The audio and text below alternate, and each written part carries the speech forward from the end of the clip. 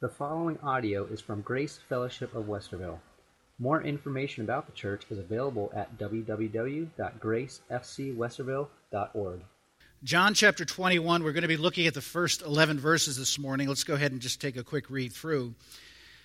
After this, Jesus revealed himself again to the disciples by the Sea of Tiberias, and he revealed himself in this way. Simon Peter, Thomas called the twin, Nathanael of Cana in Galilee, the sons of Zebedee, and two others of his disciples were together. Simon Peter said to them, "I'm going fishing."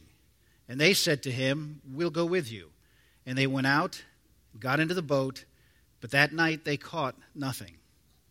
Just as the day was breaking, Jesus stood on the shore, yet the disciples did not know that it was Jesus. And Jesus said to them, "Children, do you have any fish?"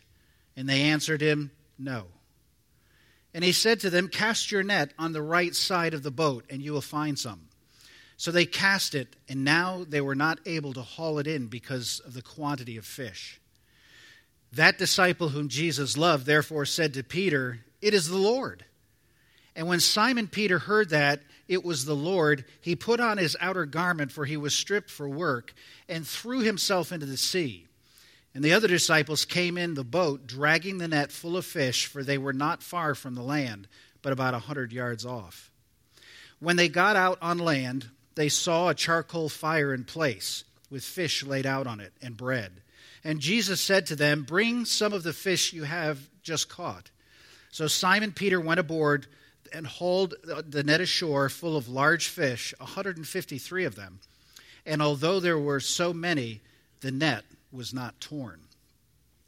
This morning, as I was going over the message, it was probably about 5:45, I guess, and I started getting texts.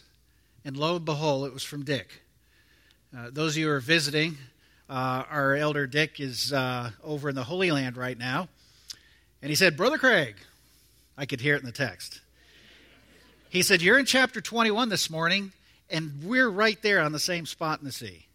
And so he texted me pictures of the sea. And I thought, how cool is that? Here I am going over the message, and I get a visual of what's going on. The picture I was looking for, though, was Dick girding himself and throwing himself into the sea like Peter did. But I didn't get that one. So I'll be asking him about that when we get back. But it was a great reminder, going through that. They're about 7 hours ahead of us, so, it was about 12:45 when he said it. But it was really great. But, as we get into chapter 21, the key to understanding this chapter is to see it as a parallel to the first part of chapter 1. Chapter 1, or John 1, 1 through 14, is a prologue in which the pre-incarnate activity of our Lord is summarized. These verses here in chapter 21, verses 1 through 25, are an epilogue, and the emphasis is upon his post-incarnate ministry. So the Lord, which is now rules his church and is now setting how he wants the church to run and to deal with his members in the Christian growth, he begins to lay it out in this little simple experience with the disciples. It's a symbolic experience. It is a history experience. But in the symbolicness of it, it is laying out the groundwork for the church. So the first thing I want you to see here is that Christ's own stay together. All of Jesus' followers had been scattered back to the original lives after the crucifixion. As Isaiah said, the shepherd has been smitten and the sheep are scattered. Yet we find the disciples, for the most part, back in Galilee, where everyone knew them and knew that they had gone off to follow Jesus. They are not scattered, but they are held together as if they were still a special company with a very unique bond. What can account for this? Alexander McLaren makes this statement, quote, "There is only one explanation. Jesus Christ had risen from the dead. That drew them together once more. You cannot build a church on a dead Christ. And of all the proofs of the resurrection, I take it that there is none that is harder for the unbeliever to account for in harmony with his hypothesis than the simple fact that Christ's disciples held together after he was dead and presented a united front to the world." End of quote. It's not only significant that they were together, it is also important to note who were gathered here. We just read the scripture said Simon Peter, Thomas called Didymus, Nathanael from Cana in Galilee, the sons of Zebedee, and the two other disciples were together. So 7 in all were together here. I think it's significant that the names of Peter and Thomas appear in the first two positions.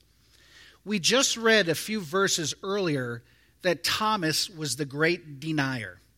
The one who did not believe, had no faith, couldn't trust. Yet in a few verses from here, we're going to see Peter recommissioned. Jesus going after Peter. And can we possibly miss the reality that the church is made up of doubters and deniers?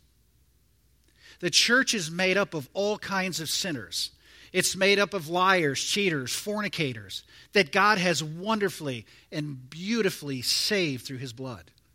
That's who makes up the church, not super saints.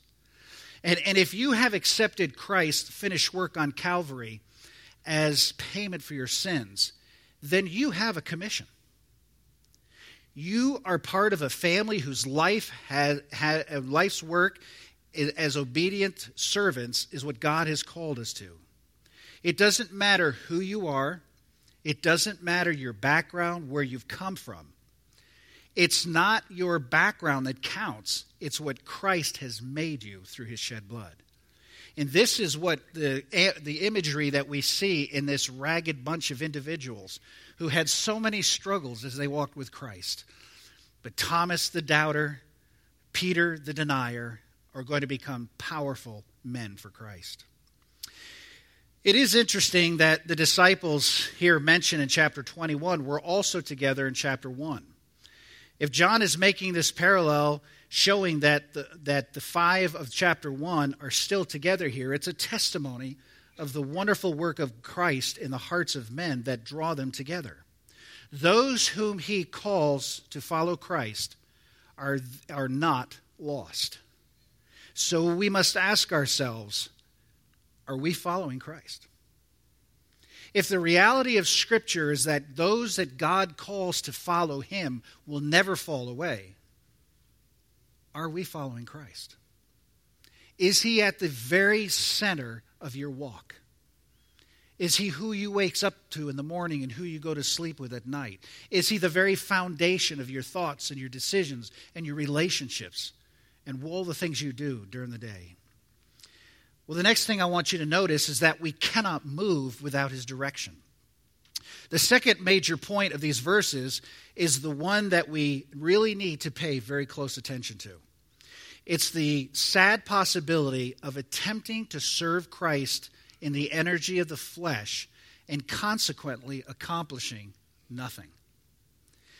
There are so many things, I've mentioned this to you before, so many ways that people build churches. In fact, I get emails almost every day that if I will implement these certain things, you too will be 10,000 people.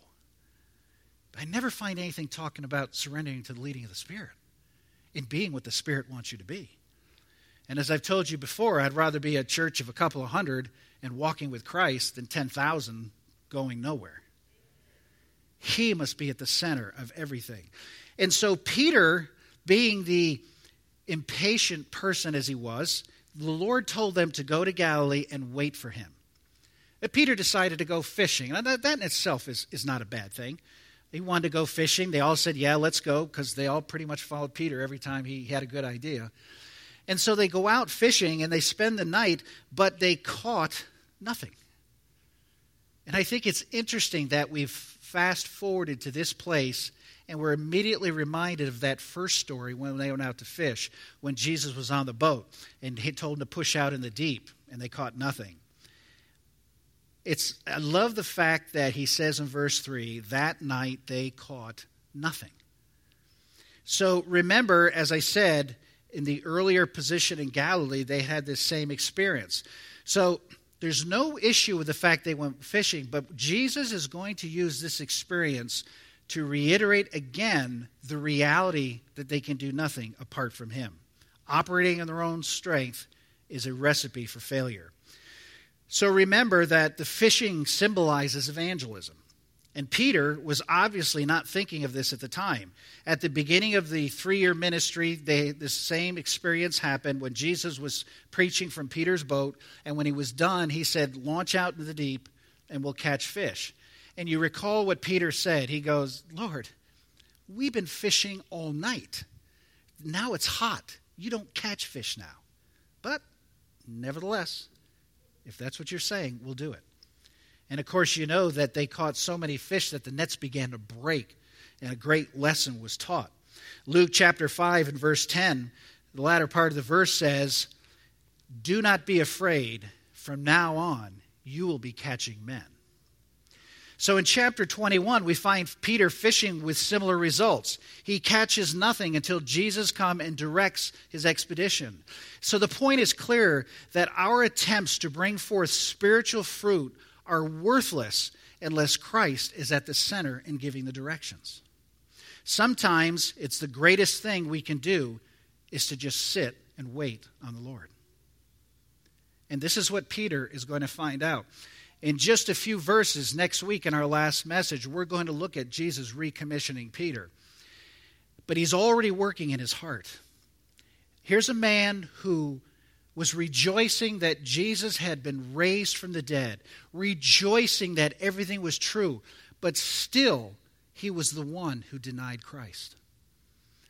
And before the book is over next week, we're going to see Jesus take Peter and deeply focus into his heart and life and ask him, do you love me? And that's what we'll talk about next week. But right now, because of God's great mercy and love, he is allowing them to experience again the same illustration from the beginning of the book and reiterating, you can't do it without me. I have to be at the center of everything. They were not seeking Jesus, but suddenly Jesus appears. The Lord intervenes. The disciples had once again been fishing all night, and it's probably been 3 years since they'd done this before. And of course, they had caught nothing, and I'm sure that as they toiled all night and went through the same experience, they were exhausted. They were tired. They just wanted their bed. And so early in the morning, as they're coming back into the shore, they see Jesus standing on the shoreline, but they don't recognize him. They were not seeking him, but Jesus was seeking them. We never seek Jesus of our own free will. Unaided by the Holy Spirit, we will never seek for him. And I'm glad it's this way. If spiritual blessing depended upon our seeking out the Lord, there would be no blessings. The reason there is a blessing is because Jesus seeks out you and I. And Jesus gives the blessing that we need. Now notice what the Lord does here. First of all, the Lord asks a question. The point of the question is to reveal again to the disciples their own need and failure of attempting things on their own. Now, have you ever noticed all through Scripture that God always asks questions? I think back in Genesis chapter 3, after Adam and Eve had sinned and taken of the fruit, God said, "Where are you?" Later, "Who told you that you were naked? Have you eaten from the tree I told you not to?" And then a little later in verse 13, he says, ask the woman, "What is this you have done?" Then if you recall later in the account of Cain and Abel, when their offerings were given, and Cain was displeased, his offering was rejected by God. And God asks, "Why are you angry? Why is your face cast down? If you do what is right, will you not be accepted?" So all through the Bible, God asks questions. And even what we saw a couple of weeks ago after the resurrection, when he came to Mary, he said, "Why are you crying? What do you seek?" You see, God did not ask questions because he didn't know the answer. God asked questions to get us to face the situation. And that's exactly what he does by asking questions. So in our story, Jesus asked, "Friends, have you caught any fish?" What he really was saying was, have you caught anything on your own? Were you able to catch it with your expertise? Peter, the great fisherman, you know how to fish. Did you catch anything? And of course, he's drawing his attention back to the reality of the situation here. They had to say, sadly, no. They had to admit they'd failed. And this is what Jesus asks us when we're trying to do things on our own. Have you caught anything? Have you been successful? Have you been able to rectify that problem you're dealing with? Have you been able to lead that loved one to Christ? Have you been able to get out of the fix you're in? All these questions designed to point you and I back to him. He asked these questions so that we might recognize our hunger and our need and failures and turn to him. And this leads to the next step. He gives a command. In the case, he tells the disciples to, verse 6, cast the net on the right side of the boat and you will find some. Why the right side? That's just because where he said to cast them. He could have said cast it on the left. The point is not where the work is or where it's to be done. It's whether it is being done under Christ's direction and obedience to him. Perhaps Jesus is saying to you, I have a work for you. I have a way for you to do it. I want you to stop what you're doing and listen to me and do what I'm asking you to do. Is he prompting you this morning? Is he convicting you? Are you listening to what he's doing in your heart? And then the third thing he does, the Lord sends the blessing. First, he had asked the question. Second, he gave the command. And now, in response to their obedience to his command, Jesus sends such a great catch of fish, 153, that they were unable to draw it to land. The fish symbolize men and women won for Christ. In the earlier story in Luke 5, the net was broken, but here it remains intact. For none of those whom God has called and given to Jesus will be lost. And those whom we convert may well be lost if we've done it on our own strength. But those whom God calls to Christ through us will never be lost. These are given to Jesus and are held secure by Jesus and the Father. So what happens now is their eyes begin to be opened. There's a key point in the part of the story when Jesus first appeared on shore. None of them recognized him. But when they obeyed his command and participated in the blessing, they made an amazing discovery that this was the Lord. Imagine experiencing what they had experienced earlier. They're told to cast the net over, and it's filled to overwhelming. And it may have jogged their mind of what had happened in the past with their first encounter. Whatever it was, they knew it was him. And John said first, it is the Lord. Have you experienced this before? A situation where only God could cause the outcome? And you suddenly realize that God is working in your life? Have you ever experienced that? You're amazed. Amazed. You shouldn't be amazed. But you're amazed at the reality that what I'm reading here in this book is work. And God is actually working in my life. And what the Lord wants us to do is to make that application to every area of our life and understand He's actively working in everything. So it's an amazing thing to realize what's happened here. That it's a natural because we come to God and we feel often that He's just too far off. We feel disjointed sometimes because of the struggles. And that's natural because that's because of sin. It's a sin that separates us. But if you will obey Him, He will work in your life. And you will find Him as surely as the disciples did when they obeyed Him by the lake of Galilee. The Lord makes this plea, Matthew chapter 11, verse 28. Come to me, all who labor and are heavy laden, and I will give you rest. 1 John 1:9, if we confess our sins, He's faithful and just to forgive us our sins and cleanse us from all unrighteousness. There is no discovery greater than this. There is no thing more wonderful to the Christian than to know that God is actively working in every area of your life. not just the things that seem big or out of your control, every step of your life. Jesus uses the word come quite often in Scripture, and he does it always in learning capacities. One of my favorite verses, and I just read part of it earlier, but Matthew 11:28 through 29. Come to me, all who labor and are heavy laden, and I will give you rest. Take my yoke upon you and learn from me, for I am gentle and lowly in heart, and you will find rest for your souls. Now, I don't know what you've come here this morning with, but if you're struggling, I promise you there's rest. There's rest to the one who surrenders to Christ. Not because I'm telling you, Jesus said it. The Word of God says it all through the Scriptures. And there's a lot in this verse. In fact, there is the description of our need. There is the promise of two kinds of rest. A rest that is given, which corresponds to justification, and the rest that is found corresponding to justification. But the part of this verse that I think is key is the part that speaks about learning. It's the invitation to come and learn. Come and find the path that I have set for you. Come and find every need that you will ever have in the Lord.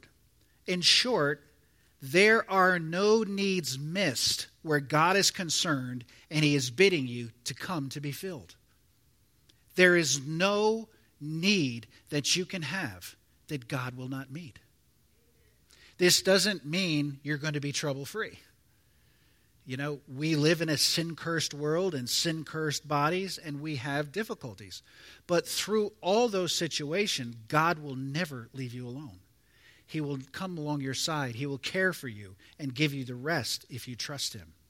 So as we go back to the come and dine, as the King James says, of chapter 21, verse 12, the disciples had been fishing all night and caught nothing. After a night of toiling with nothing to show for it, they're hungry.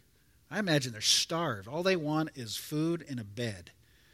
But when they come to land, they find Jesus. And they see that he already has the coals hot. He already has some fish on it. Verse 13 says, Jesus came and took the bread and gave it to them, and so with the fish. And isn't that so much like our Lord? Even in his resurrected body, he's mindful of the physical needs of these men, and he feeds them. He cares for them first there on the shore. Philippians 4:19 says, my God shall supply every need of yours according to his riches and glory by Christ Jesus. That means there is an endless supply. These men are learning a tremendous truth here. They've toiled all night, as usual. They've caught nothing. And before Jesus does anything, he calls them in and he feeds them. The heart of Jesus is so pure and righteous that he doesn't just care for spiritual things, as we would put it. He cares for the physical things. He knows our frailty. He knows our weakness. And he goes, come and eat.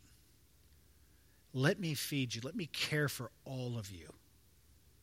Your heart, your soul, your body. And he provided what was needed. The men worked, toiled all night, but only Jesus could provide. And I think as a church, it's so important for you and I to realize that truth. We can have the greatest mission ministries. We can have the greatest outreach efforts. We can teach great classes and studies. But if the Spirit is not in it, it's all clanging cymbals and gongs. Only the Lord can teach and lead. And it's so clear in this one passage as Jesus begins to set the stage of what he wants them to do in spreading the gospel. Care for people in their needs. Love people. Show grace and mercy. And allow the Spirit to live through you. What's the great verse we talk about all the time? John 3:30. I must decrease, he must increase. And I think when the disciples came to shore and experienced this, they knew they would never be without him. It was wonderful that he was resurrected. It was wonderful that everything they taught and believed was real. They had seen it. They'd experienced it. But not only that, he is now going to lead them and feed them and care for their needs from there on, as long as they're in this world. And that is why the apostles could go through the most horrific situations singing praises to God, because all they wanted was him. He was enough. Jesus cared for them in every need they had. So there's an invitation. There's an invitation to us who believe. An invitation none of us have heard yet, actually. It's found in Matthew 25, toward the end of the great Sermon on the Mount, shortly before the arrest and crucifixion of Jesus. Jesus had been talking about the sheep and the goats and the separation of the two, and he described their separation in two groups, the sheep on his right hand and the goats on his left hand. And then he continues in Matthew chapter 25, verse 34 and 36. Then the king will say to those on his right, come, you who are blessed of my Father, inherit the kingdom prepared for you from the foundation of the world. For I was hungry, and you gave me food. I was thirsty, and you gave me drink. I was a stranger, and you welcomed me. I was naked, and you clothed me. I was sick, and you invested in me. I was in prison, and you came to me. In other words, their faith was an active faith. And you see how Jesus lays down the example right here in John chapter 21. They were hungry, he fed them. They had no fish, he supplied. And the next week we're going to see how he loved and recommissioned Peter. And so when we look at the sheep here in Matthew 25, he goes, here's how you have come to me. By multiplying what I did for you, you've done for others. When I was hungry, you gave me food. When I was thirsty, you gave me drink. When I was a stranger, you welcomed me. And of course, later on he says, how did we do this? And Jesus says, because when you did it to the least of these, you did it to me. So as you and I minister and love people, we're duplicating what Christ did in this story. We're actually taking the lessons of Jesus Christ, internalizing them, and then spreading them out to everyone around us. So the real faith that separates these sheep is an active faith that believes in what Christ taught and does what he taught. And the best way to find out if you really are saved is, what does your heart want to do with Christ? If you have no desire to share Christ, if you have no desire to live the life he has given, if you have no desire to walk with him, my advice is check your religion. Because what the Word explains, and through all the experiences that we're seeing in Jesus, a genuine heart that is surrendered to Christ will live for Christ in the same model that he lived before us. That's why Philippians talks about having this mind that was in Christ Jesus. You mean to tell me I can have the same mind Christ had? But he's God. Yeah.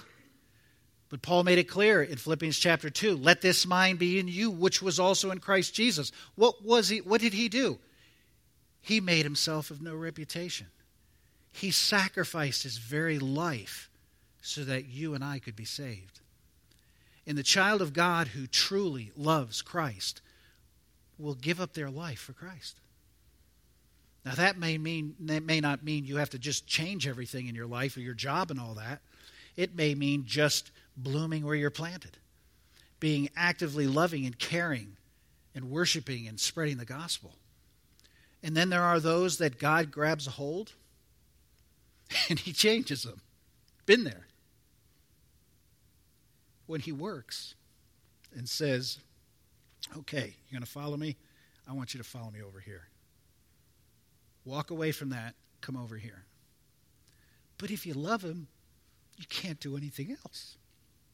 Do you have that kind of heart this morning that all you want to do is please the Lord. Your life may be full of difficulties and struggles right now, and I get that. But in the midst of those struggles, do you hear the word of God saying, come to me, learn of me, I will give you rest. There's no other way, folks. There's no other way. That Matthew chapter 25 is a very sobering passage because the ones who don't, they're with the goats. Those who follow because their heart is changed and they can do no other. I must decrease, he must increase. He calls me to walk over here, I walk over here. He calls me to give up this, I give it up. All that matters is bring glory to my Savior. And those who have known him and taken his free gift of salvation in the Lord, he says, come take your inheritance, the kingdom prepared for you. Will you hear him say that to you on that day? There is a kingdom laid up for us who believe. This is why Paul was so confident in whatever life threw at him. 2 Timothy 1:12, which is why I suffer as I do. But I am not ashamed, for I know whom I have believed, and I am convinced that he is able to guard until that day what has been entrusted to me. Matthew 6:19 says, he has laid up treasures for us where moth and rust do not destroy. Everything in this earth will be destroyed. But what's done for Christ will be laid up. It's like that little catchphrase, only one life will soon be passed, but only what's done for Christ will last. I think the key message from these 11 verses, as Jesus has laid this example down, and we have seen how he has walked and met every single need, the thing you and I really need to ask ourselves is that my life? Is that really what's going on in my daily life? Because if it's not, you have to ask the question, Lord, what do you want of me? Where is my heart that it might be surrendered to you? And sometimes you have to do it not knowing which direction to go and trust that he'll lead you, which he will. Or you can wind up like me, being fully content where life is and find out, nope, it's not where you're going. The greatest joy in life is knowing when you wake up in the morning, you're doing exactly what God wants you to do. And that may be staying right where you are, or it may mean radical changes. But the joy that is there, as we talk about Psalm 37:4 all the time, is that if you delight in the Lord, he'll give you the desires of your heart. And what that means is by surrendering completely to him, he changes your heart to want what he wants. And that's the greatest success in life can ever have. And it's not contingent on having a good life or a bad life. It's not contingent on trouble-free or lots of troubles. It's contingent on your heart sold out to Christ so he can carry you through. And he is the only one who can do that. And if you're here this morning and you don't have a relationship with Christ, you don't really understand all that I've been talking about, please don't leave without speaking to one of us and finding out how you can be sure of salvation. That's all that matters in life, is Jesus Christ and him alive in my life. Let's pray.